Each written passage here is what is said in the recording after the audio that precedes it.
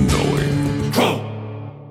All right, man. Welcome to Pro 777 Radio. This is episode 394. It's just Jason and me and Jason. We're going to be covering a thing that Jason wrote, and he titled it Sun Gods. Now, this is an important idea. For all the people who have been out reading Steiner and other things, Light of Egypt, you'll understand how critically the idea of our sun, or the light of our world, because it provides the light for where we are, is in a spiritual path. Part of the problem here is the Vatican and other religious traditions have done a very good job of defaming this and making, and it blows my mind, the sun evil. And I'm not sure how you could possibly call the sun evil when it creates all the light and life in this world. If we didn't have a sun, what would we have? We'd have permanent night. Anyhow, welcome, Jason. And good morning, and it feels like spring has indeed sprung. Well, we're almost there. We're still cold, but I saw 3 days ago a bee and a worm. So that must mean something. I actually saw a worm on the driveway, and I said, that's got to mean spring is on its way here. But in Rhode Island, I could wake up in April to snow. You never know. Anyhow, let's jump in here. The sun is the bestower of light and life to the totality of the cosmos. With his unblinking, all-seeing eye, he is the stern guarantor of justice. With the almost universal connection of light with enlightenment or illumination, the sun is the source of wisdom. Truly, truly, truly. When I go out into the world, I always nod my head to the sun that is giving me warmth, that allows the plant kingdom to exist, that allows every kingdom to exist. And if you want to go on a spiritual course, the sun's going to be a big part of it. After all, how many people since, I don't know, maybe 20 years ago got into the idea of sun gazing and suddenly realized this light over my head, there's this whole other world I knew nothing about. I remember talking with David Weiss, who reported what I reported when I was sun gazing in San Diego. My eyesight got better. It corrected astigmatism, actually. And my vision was much better from that point forward. But let's get into it here. A solar deity, which could mean a sun god or goddess, is a sky deity who represents the sun, or at least some aspect of it, usually by its perceived power and strength. Solar deities and sun worship can be found throughout most of recorded history in various forms, oftentimes morphing from one form to another as time moved on.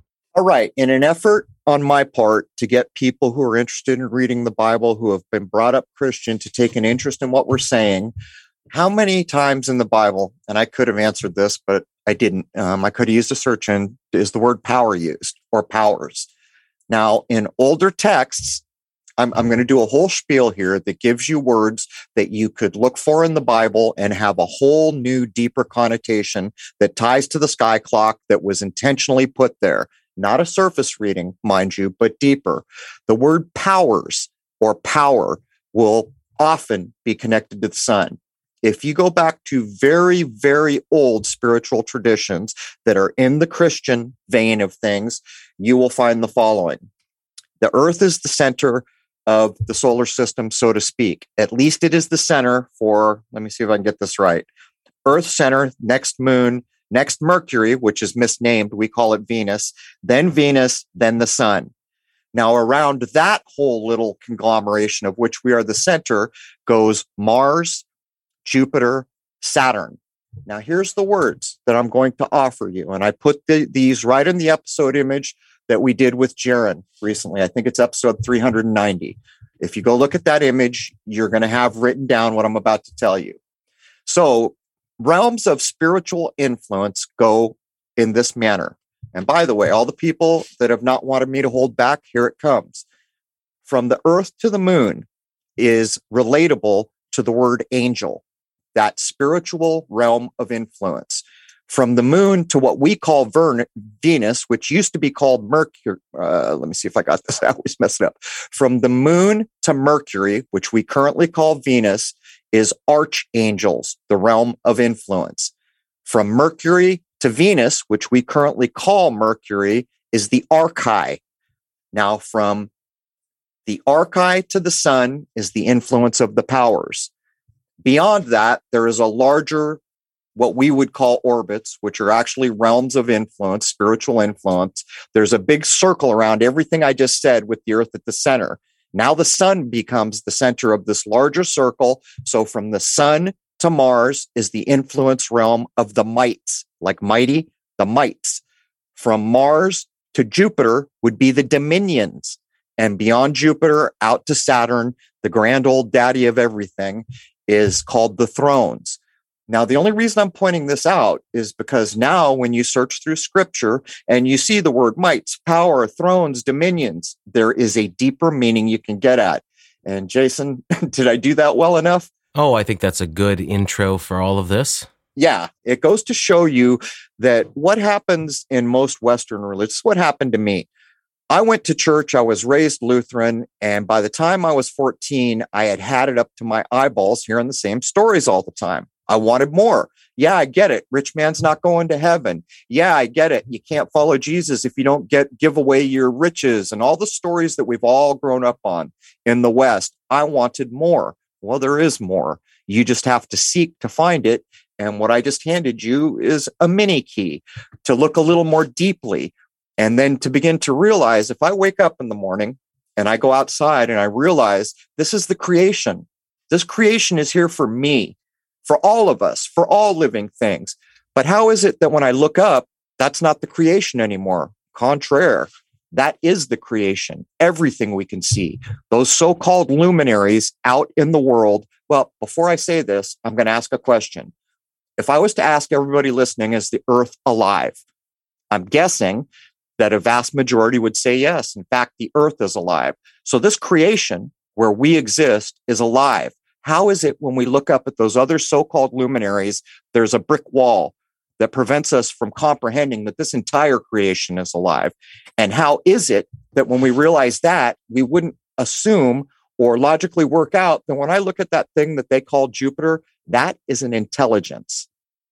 You ever heard of Mother Nature? Anyhow, there it is, Jason. I didn't pull any punches. This is not the episode to pull punches, I think.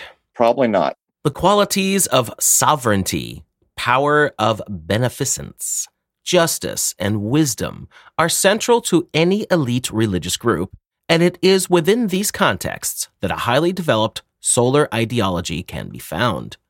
Kings would rule by the power of the sun and would claim to be descended from the sun.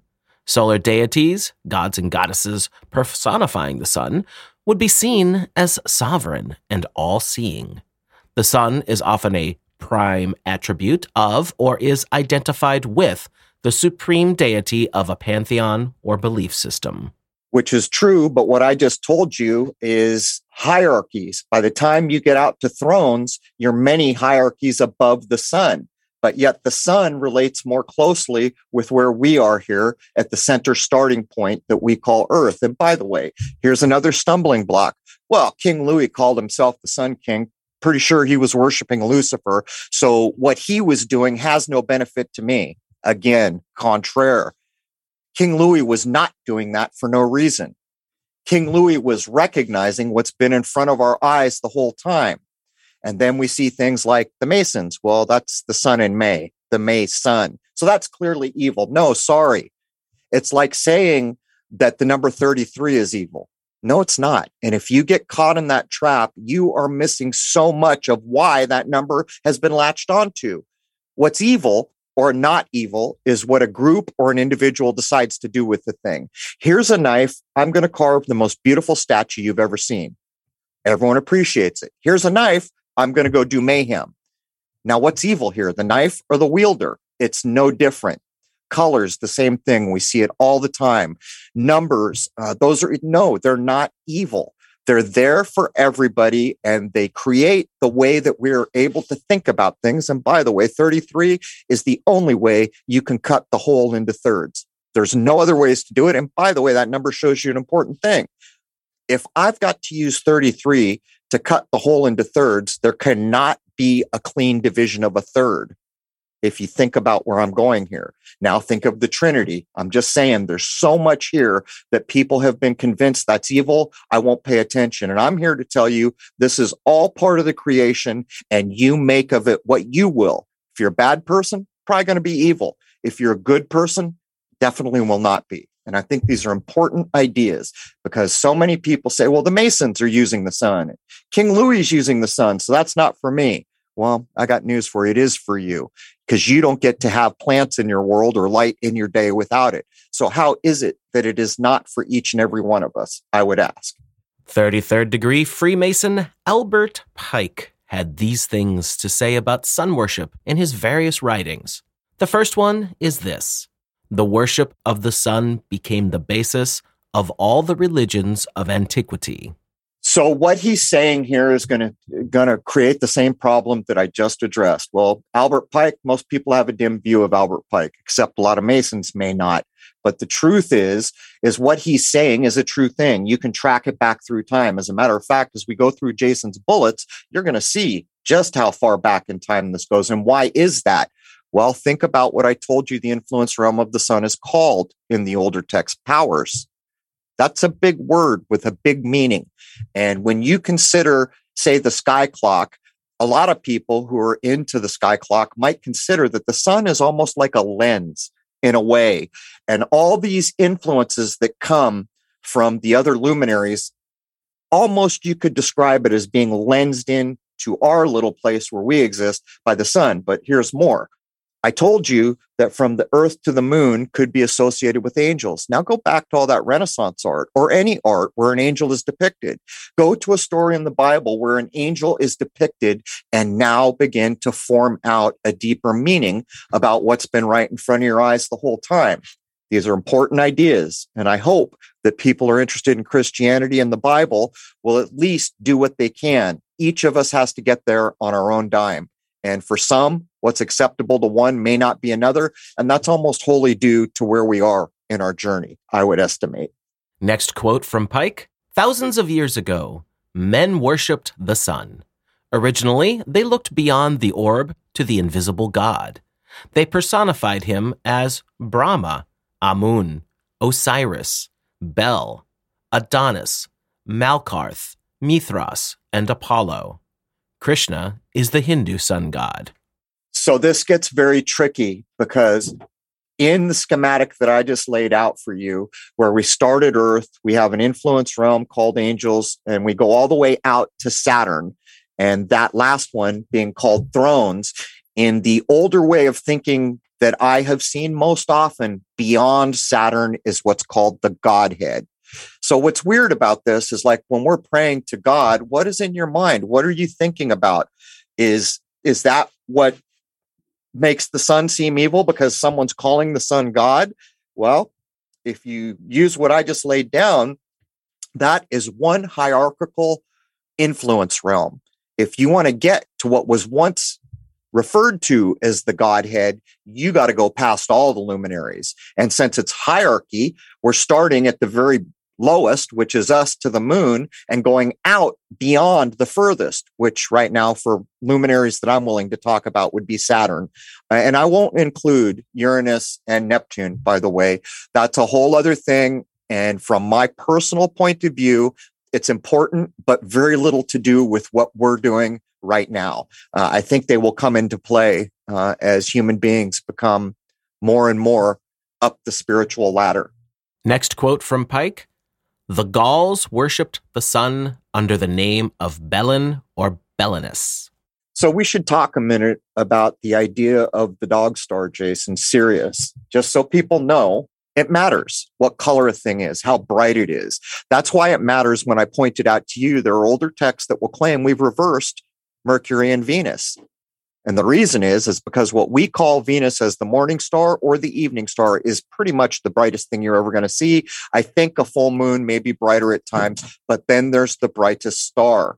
That brightest star is Sirius. Had a lot to do, supposedly, with Egyptian ideas and the flooding of the Nile and how it was related to Isis or Osiris, all these things you hear.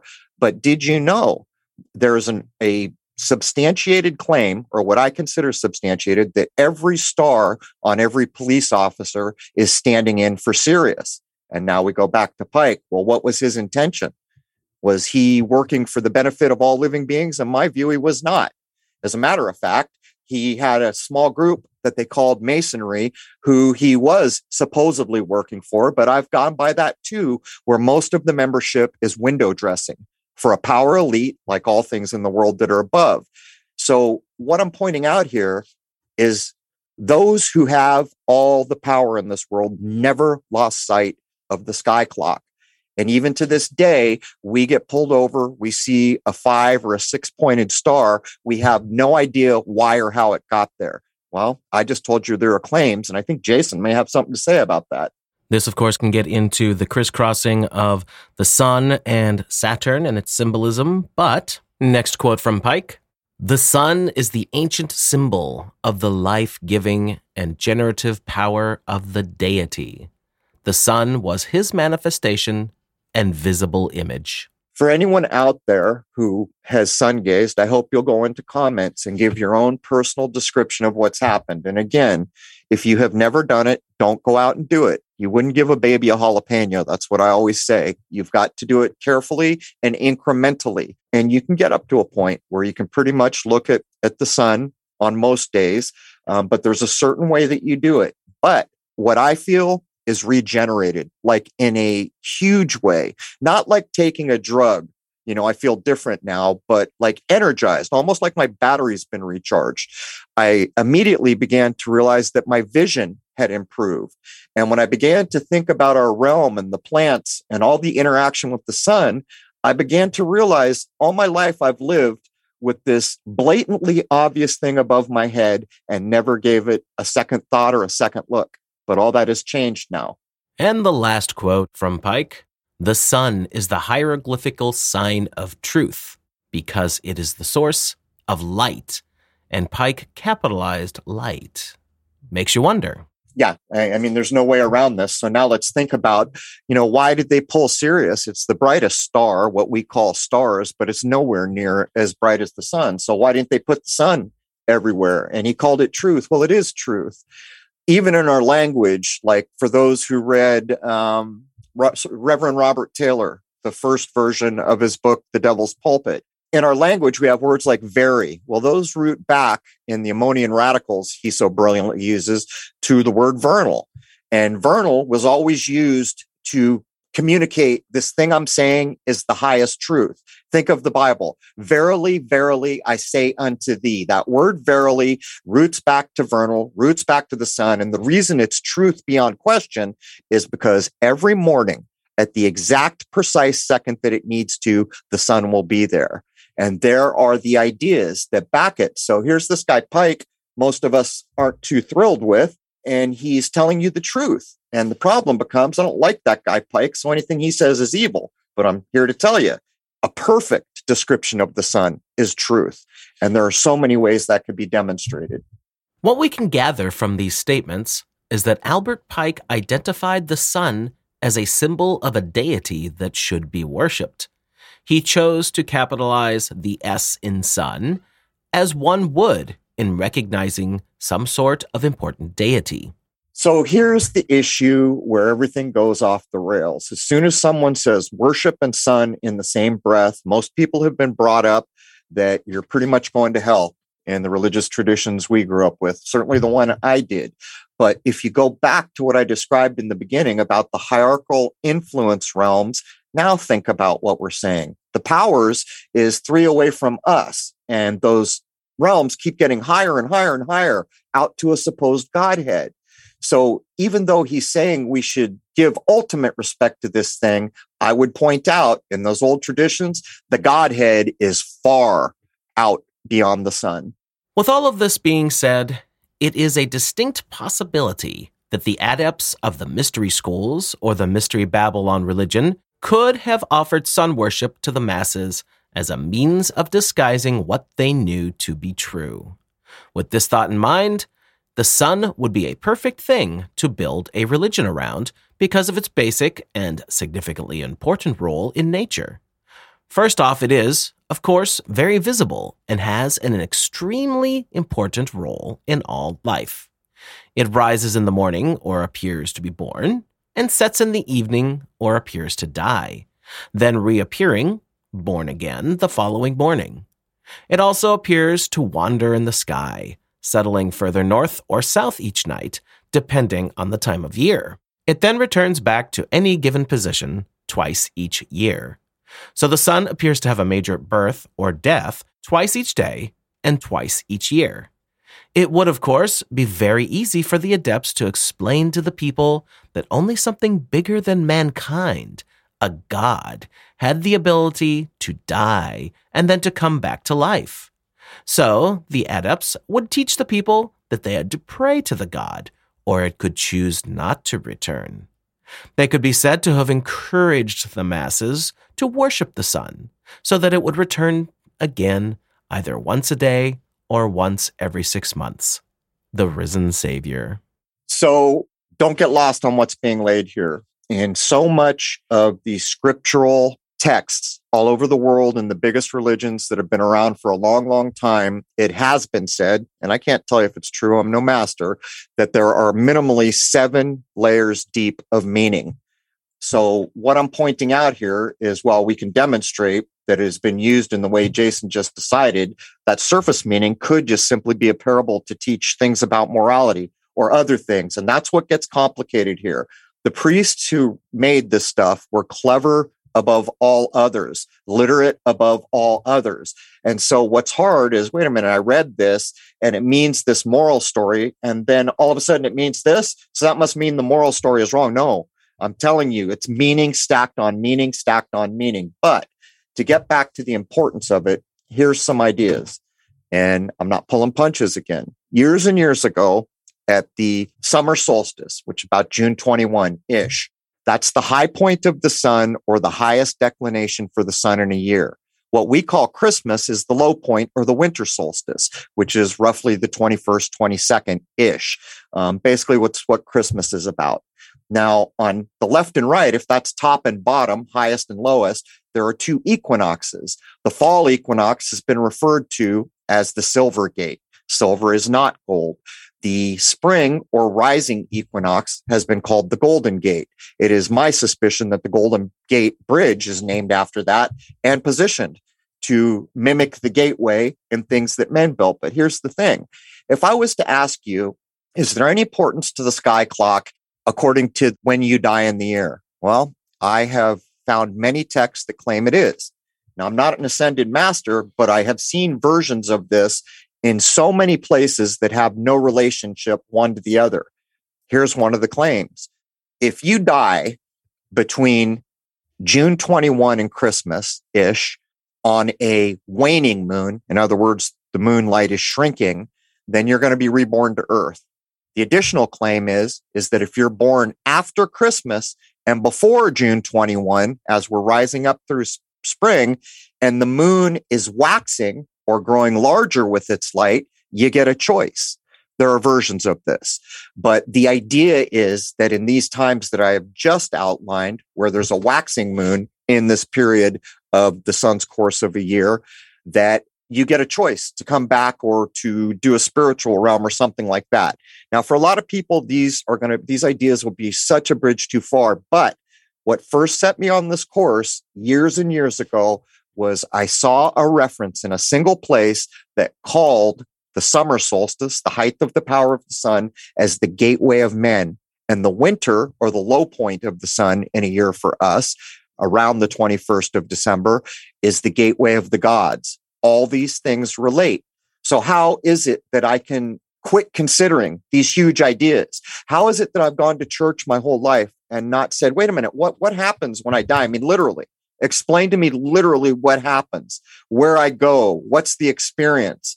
And that's why all this is important, because the men in black were put in front to tell you the surface narrative. And I don't think I've ever experienced anything deeper in the entirety of my life while attending a church. And that is why I have realized that my spiritual path it's mine. I have to do it. It's on my dime. If I don't do it, someone can't do it for me. And so it has further been said, as I shut up here, that the seeker will find according to what they're ready to find. In other words, we need to get off our butts and we need to look more deeply, because we've been offered very little. There is, of course, another point of view to cover that the elite required to make this new religion work. The elite needed to be able to predict the path of the sun, as well as its various interactions with other luminaries.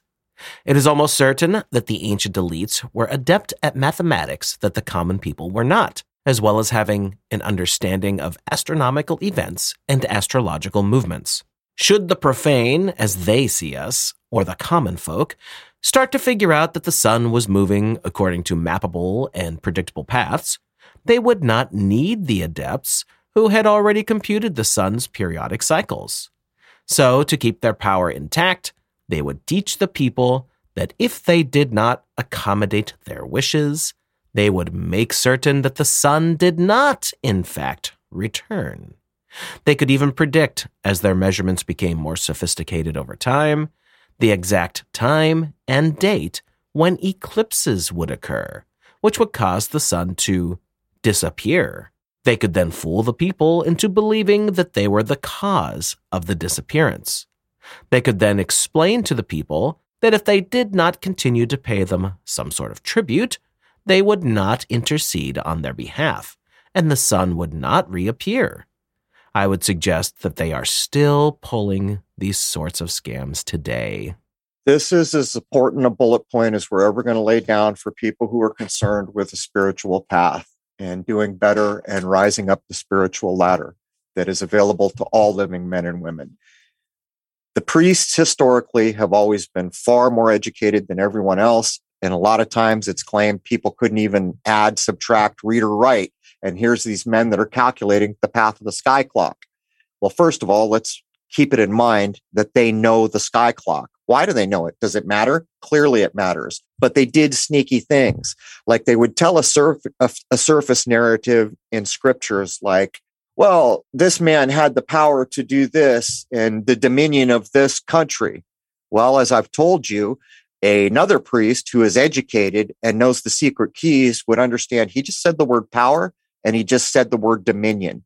And on it goes. And by the way, it gets a lot more convoluted than that, even to the point where one particular passage has three meanings and some of them almost seem to be contrary. So this is why it's important. And I'll say again, why did they do it? Why did they hide it? Well, I'll tell you why. Because we have influences that make this world work.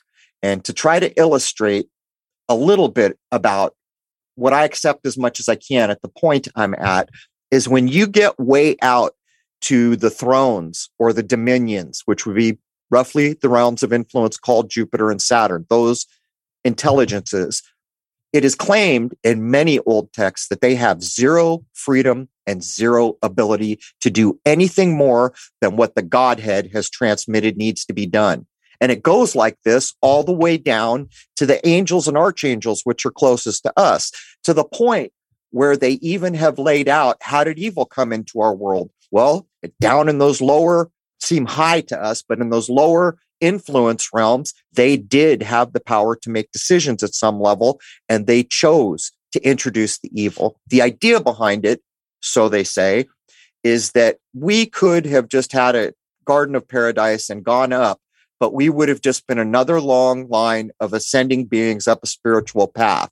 The fact that we have free will in the divine spark is this idea that if we can overcome all the evil and the bad decisions, that when we come out on the other side as higher beings, there will be nothing that has ever happened before that will rival the heights a living man or a living woman to go to.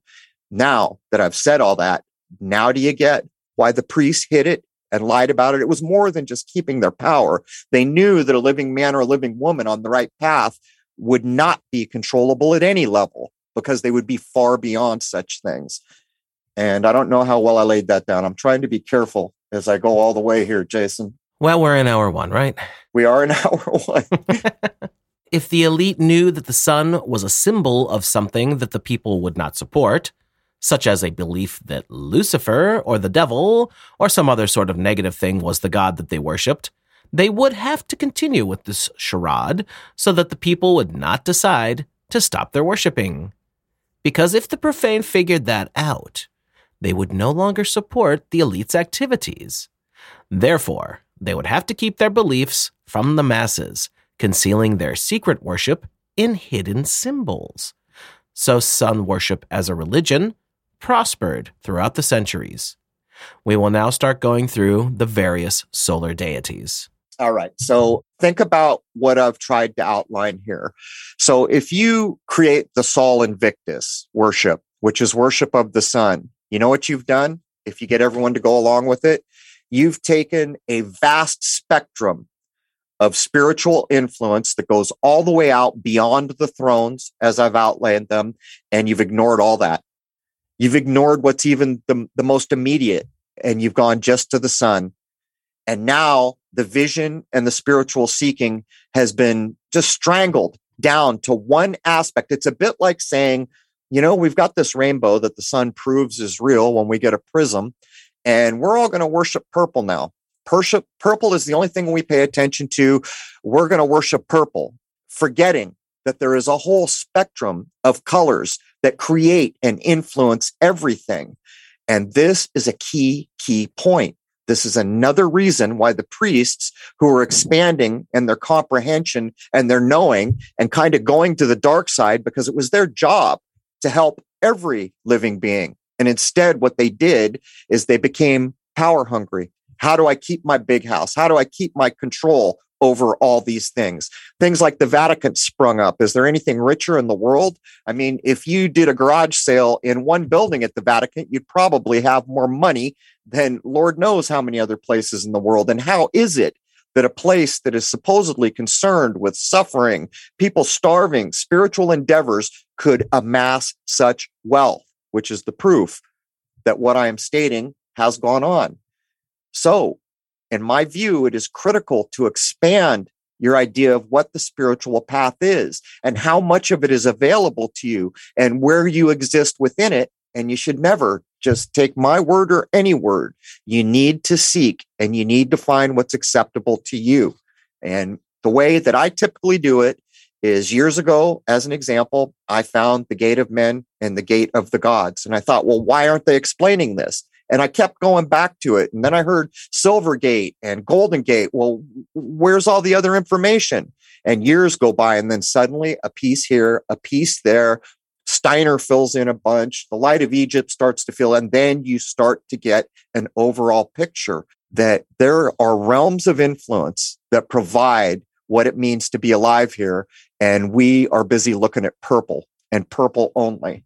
It is thought by many that Hinduism is the world's oldest religion, the roots and customs of which are said to date back more than 4,000 years. Today, with about 900 million followers, Hinduism is the third largest religion behind Christianity and Islam. Roughly 95% of the world's Hindus live in India. It's difficult to trace its origins and history since there is no specific founder. Hinduism is unique in that it's not a single religion, but a compilation of many traditions and philosophies from antiquity.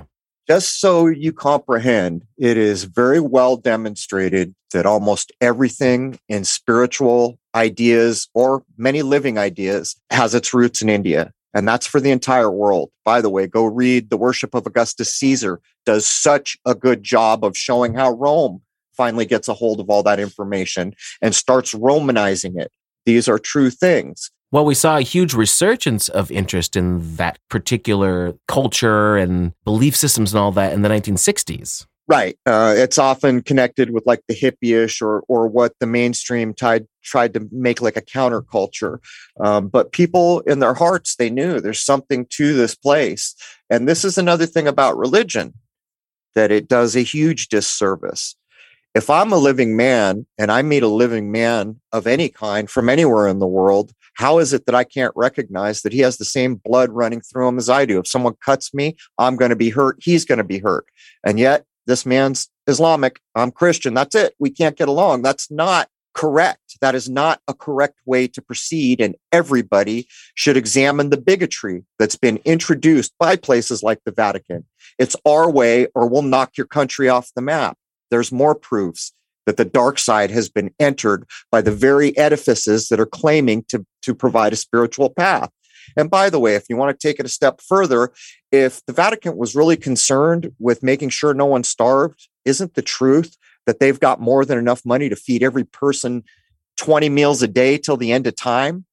So you can logically work out what's actually gone on here. But I had something I wanted to add about Islam, Jason, but it just escaped me.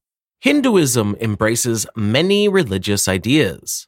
For this reason, it's sometimes referred to as a way of life or a family of religions, as opposed to a single, organized religion. Most forms of Hinduism are henotheistic, which means they worship a single deity. This deity is Brahman.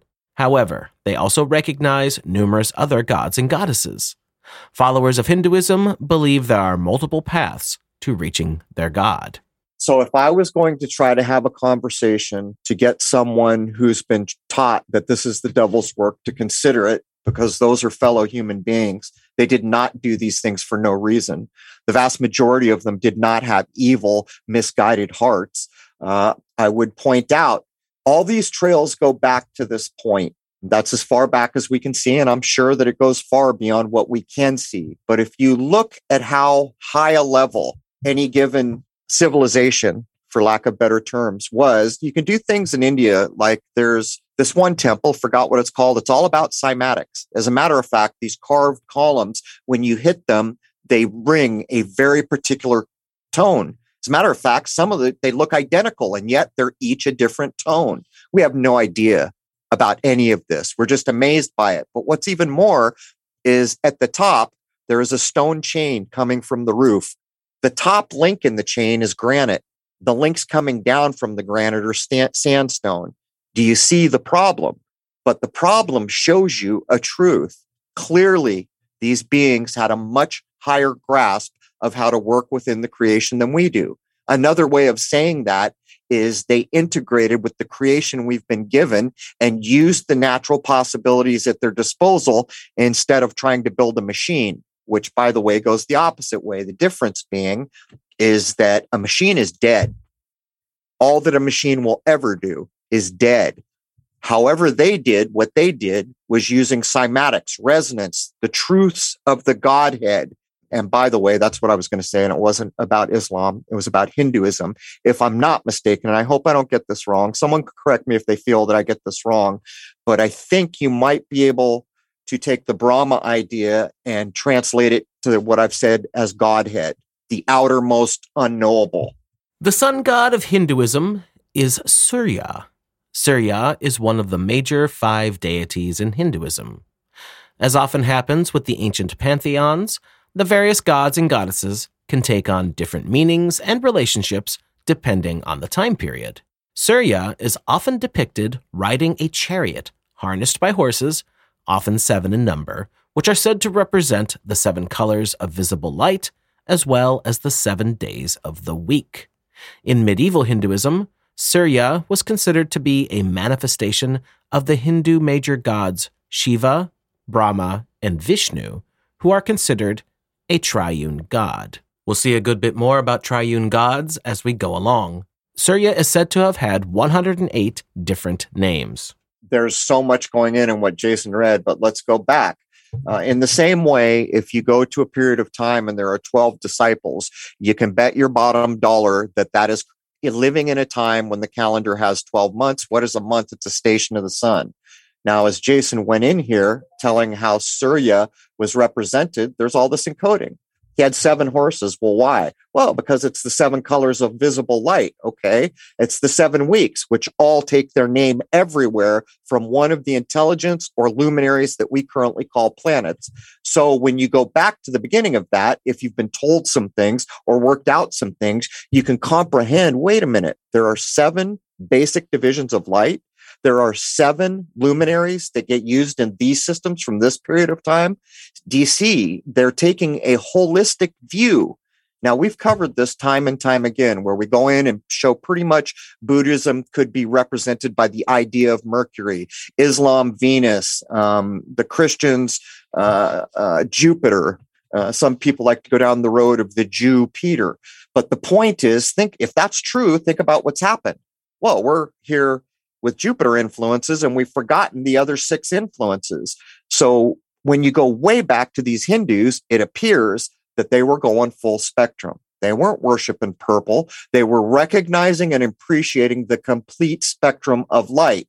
And like I have tried to outline, their idea was a Godhead beyond everything that I tried to describe in hierarchies of influence, beyond it all, unknowable and permeating every bit of it. Now, for a Christian, you understand these concepts. That's very close to what most Christians would think of the Christian God in Christian scriptures. So how is it that these disparate places, millennia apart or centuries apart at least, have the same ideas written slightly different with a different name gone on them? So I'll ask the question. Until we had whatever religion you are, does that mean that everyone else was forsaken in all that time before that particular religion existed? You see where I'm going here? Either this is the creation and we are all part of this creation since there was a creation and any living man or woman to be in the creation. Do you suppose the Godhead just threw away the first 5 millennium until we got to the religion that you are? This is versions of versions of versions of this world, this creation being what it is and changing its appearance, its flavor, its language slightly to suit the individuals that exist in this time. That's what I accept as correct. Next, we move on to Mesopotamia, where we find Shamash in the Akkadian language or Utu in Sumerian. In the Mesopotamian religion, the god of the sun, along with the moon god Sin, Sumerian name being Nana, and Ishtar, with the Sumerian name being Inanna, the goddess of Venus, were part of another triune god. Shamash was the son of Sin. Shamash, as the solar deity, exercised the power of light over darkness as well as evil. Because of this, he was known as the god of justice and equity, and was the judge of both the gods and of men. Legend tells that the Babylonian king Hammurabi received his code of laws from Shamash. During the night, Shamash became the judge of the underworld. Shamash was not only the god of justice, but also was the governor of the entire universe. In this respect, he was pictured seated on a throne. In his hands, he held the symbols of justice and righteousness, a staff and a ring. Also associated with Shamash is the notched dagger. Shamash is often pictured with a disc that symbolized the sun. As the god of the sun, Shamash was the heroic conqueror of night and death, who swept across the heavens on horseback, or in some representations, in a boat or a chariot. We will see this symbolism represented in the Egyptian myths as well. Shamash bestowed light and life. Because he was of a heroic and wholly ethical nature, he is only rarely a player in the mythology, where most of the gods all too often behaved like mortals. The chief centers of his cult were at Larsa in Sumer and at Sippar in Akkad. Shamash's consort was Aya, who would later be absorbed by Ishtar. So are you noticing what I'm noticing? Besides the fact that we're in Mesopotamia, which will relate to those who are familiar with the Christian Old Testament and the Abrahamic ideas, and from the very beginning of those scriptures, what's the foundational ideas here? Well, it's what we all experience. It's what every living being has always experienced. There's seasons and there's night and day. There is your foundation for everything else we can possibly experience in this place and what causes it. What causes the season? Why am I freezing right now in Rhode Island? Why will the horseshoe crabs come ashore on the same period of time they do every year to make more horseshoe crabs? It's because of these foundational truths. And all these older religions openly related to it as part of the creation, where in our time, places like the Vatican took time to shame people. Oh, you're a pagan. You're close to nature. You're a pagan. You're going to hell. And it's ridiculous. This creation is here for all of us. We all experience these same overarching ideas, and we can logically work out what is it that foundationally creates our experiences. Well, it's seasons and night and day. You can't get much more foundational than that, can you? And it's always mattered. So when you hear these old myths and it's all, well, what do you mean this dude would come out at night and he's judging? They're just talking about aspects of nature. And that's what I wanted to say to the Hindus. I wanted to say, when Jason had said all these deity names and everything else, would you think of it differently if we didn't say the deity's name and we said this particular aspect of nature? Doesn't that make a big difference in the way we think now? And by the way, what he laid down for Mesopotamia is such a big idea. I'm guessing almost everyone listening has heard of Hammurabi's Code. It's still a big deal, and it's still actually in most schools, as far as I know, in junior high. The idea of an eye for an eye, a tooth for a tooth. On and on it goes. And for the last point for hour 1, we will be moving on to Egypt. We have Re, R-E, or Ra, R-A, or Pra, P-R-A. Ra was the god of the sun and was the creator god.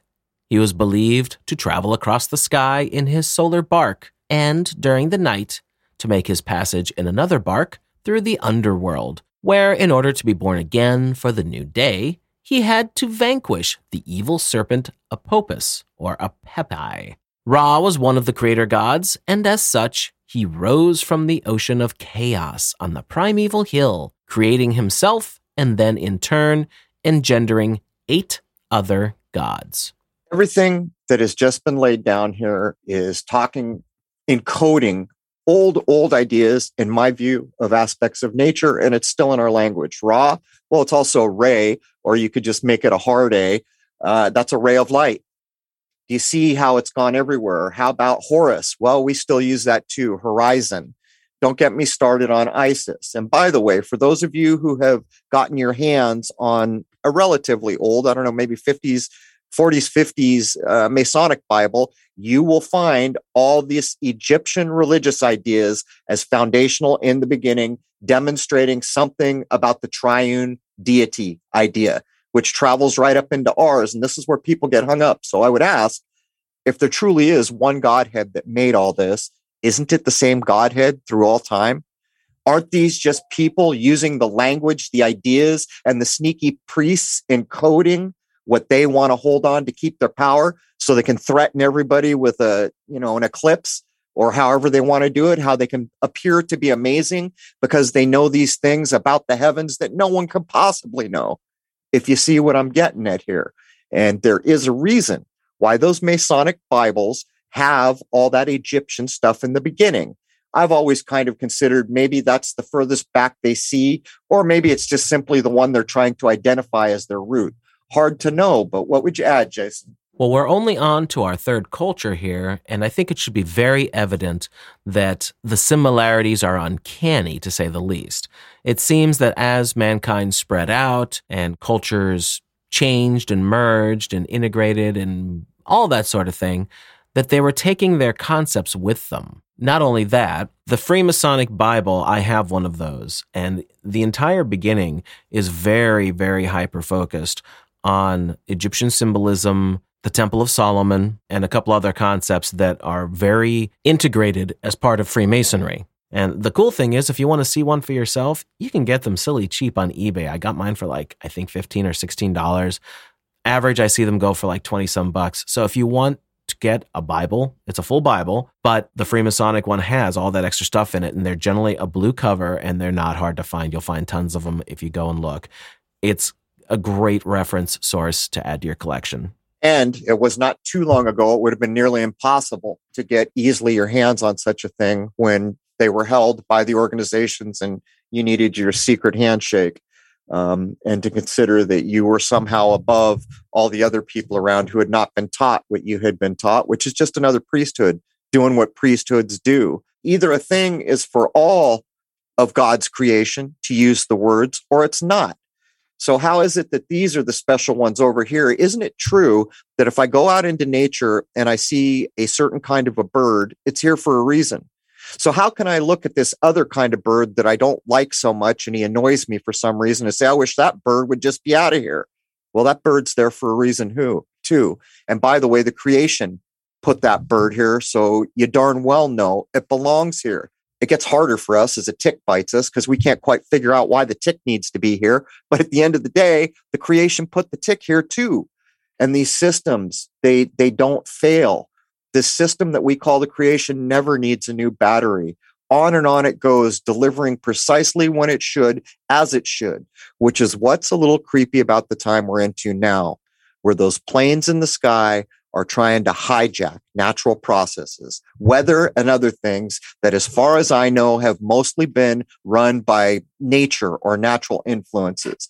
But to close out hour one, what I learned years and years ago is that there are civilizations that we looked at here that had much higher spiritual vision than we do currently. As a matter of fact, I consider that it is likely at the 15th or 16th century, and you know how I feel about time and history, we lost our spiritual vision, literally lost our spiritual vision.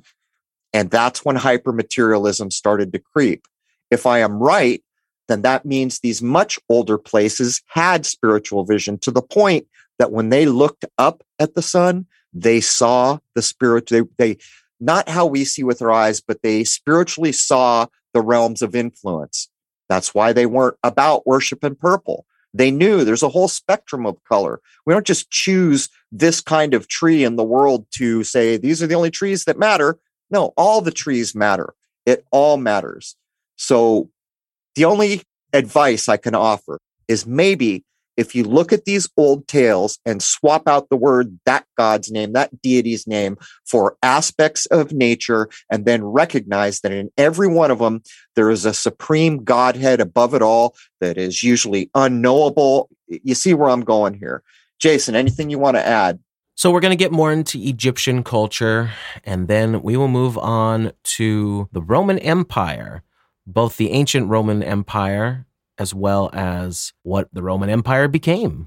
All right, there it is. A lot of people have complained that I have said I would pull punches because of all the trouble that is caused. Well, I didn't pull much back here, and we will see how it's delivered.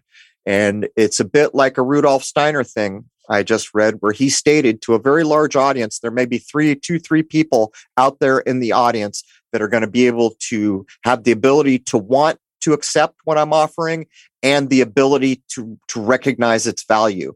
I don't know where we are. We're far beyond we're talking 1909 or something. We're far beyond that time. We should be coming spiritually forward, which apparently is one of our main purposes. Anyhow, we'll see how it goes.